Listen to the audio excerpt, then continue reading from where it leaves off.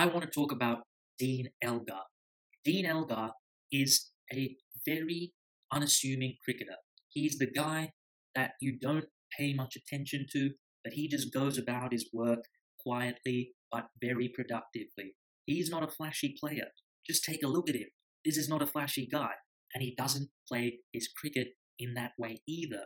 I want to compare this guy to a flashy player that a lot of people think is a quality player, and yet their production is just so different. JP Duminy just retired from Test cricket at the age of 33. This is a guy who has been around for over a decade, who many people have lauded as an incredibly talented batsman. And so many ask, why hasn't he scored more runs? He averages 33 in Test cricket. Why isn't that higher?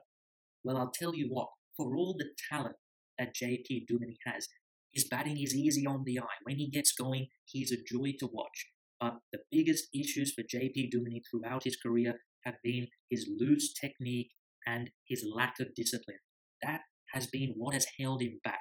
A career of mediocrity with a few gems sprinkled in, but for the most part, just a whole lot of mediocrity. Compare him to Dean Elgar. Most people don't know Dean Elgar, or at least they didn't until this year. This is an old school, hard-nosed cricketer in the mould of Graham Smith, you could argue. But Dean Elgar is a fantastic cricketer. His performances for South Africa recently have been nothing short of heroic, and it's time that people took notice of this guy. Dean Elgar is a Toyota Camry.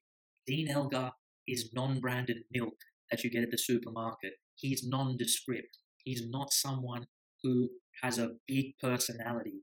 But that's okay, because much like the Toyota Camry and the non-branded milk, he still gets the job done. And I would argue even better than the more expensive, flashier items. If Dean Elgar is a Toyota Camry, JP Duminy is a Ferrari with no fuel in it. I think I know what I would rather have. Dean Elgar, in each of the last 5 Test series he's played, he has scored a century. It started in Australia, where he scored 100 at Perth. Then, against Sri Lanka, in the home summer, he scored 100 at Cape Town. Against New Zealand, he scored 100 at Dunedin. In England, he scored 100 in the 3rd Test match. And now, against Bangladesh, he has scored 100 in both of the matches. So that means that in his last 5 Test series, Dean Elgar has notched up 6 centuries. This year alone, 2017, he's the leading run scorer in Test cricket, over 1,000 runs at an average of a tick under 55, 5 centuries, 400s. And he's not scoring slowly, might I add. Strike rate of 50, most people think Dean Elgar is a slow accumulator. A strike rate of 50 is more than healthy in Test cricket. I find this incredible. He's the highest run scorer in Test cricket this year. It's not Kane Williamson. It's not Virat Kohli. It's not Steve Smith. It's not Joe Root. It's Dean Elgar. His transformation recently has been incredible. Had a tepid start to his Test career, but this year, this last 12 months, he's just gone up another level, and he's become arguably the best opener in world cricket, up there with the Alistair Cooks and the David Warners of this world. But not many people pay a lot of attention to him because he's not flashy. He doesn't say a lot. He just goes about his work diligently. On the cricket pitch, he's not an attractive batsman to watch. I don't think Dean Elgar has ever played an attractive stroke in his life.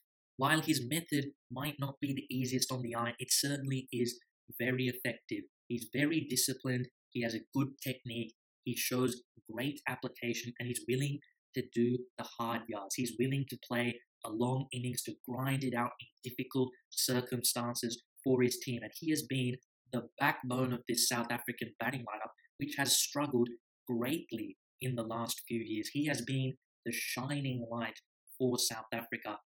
And in this series against Bangladesh, it was almost reward for all the hard innings that he had played in recent past, that the pitch was flat, the bowling was lackluster, and he just filled his boots. But I think this was richly deserved for Dean Elgar, because I think he deserves to have better stats, because as an opening batsman, it's difficult to have really glamorous stats. It's hard to average 50, like the number fours, number threes of this world, because you're facing that new ball. Sometimes you just get a really good delivery and you can't do anything about it. Opening the batting is a cruel job, the hardest job for a batsman in Test cricket. So I don't begrudge Dean Elgar having a chance to pad his stats in this series because he certainly deserves recognition for his incredible performances for South Africa in the recent past. Not to mention the fact that he has struggled to find a consistent opening partner. We've seen Stephen Cook tried and failed. We've seen Haino Kur tried and failed. But now, Aiden Markram, the way he performed in this series, yes, it's only Bangladesh, but he's a young guy, 22 years old, high expectations for him.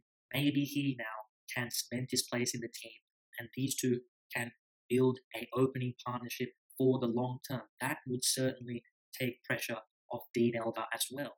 He may not be that flashy car that you want. He may not be that big brand, but boy, does he get the job done. And South Africa are indebted to him for his performances. What a player, Dean Elgar.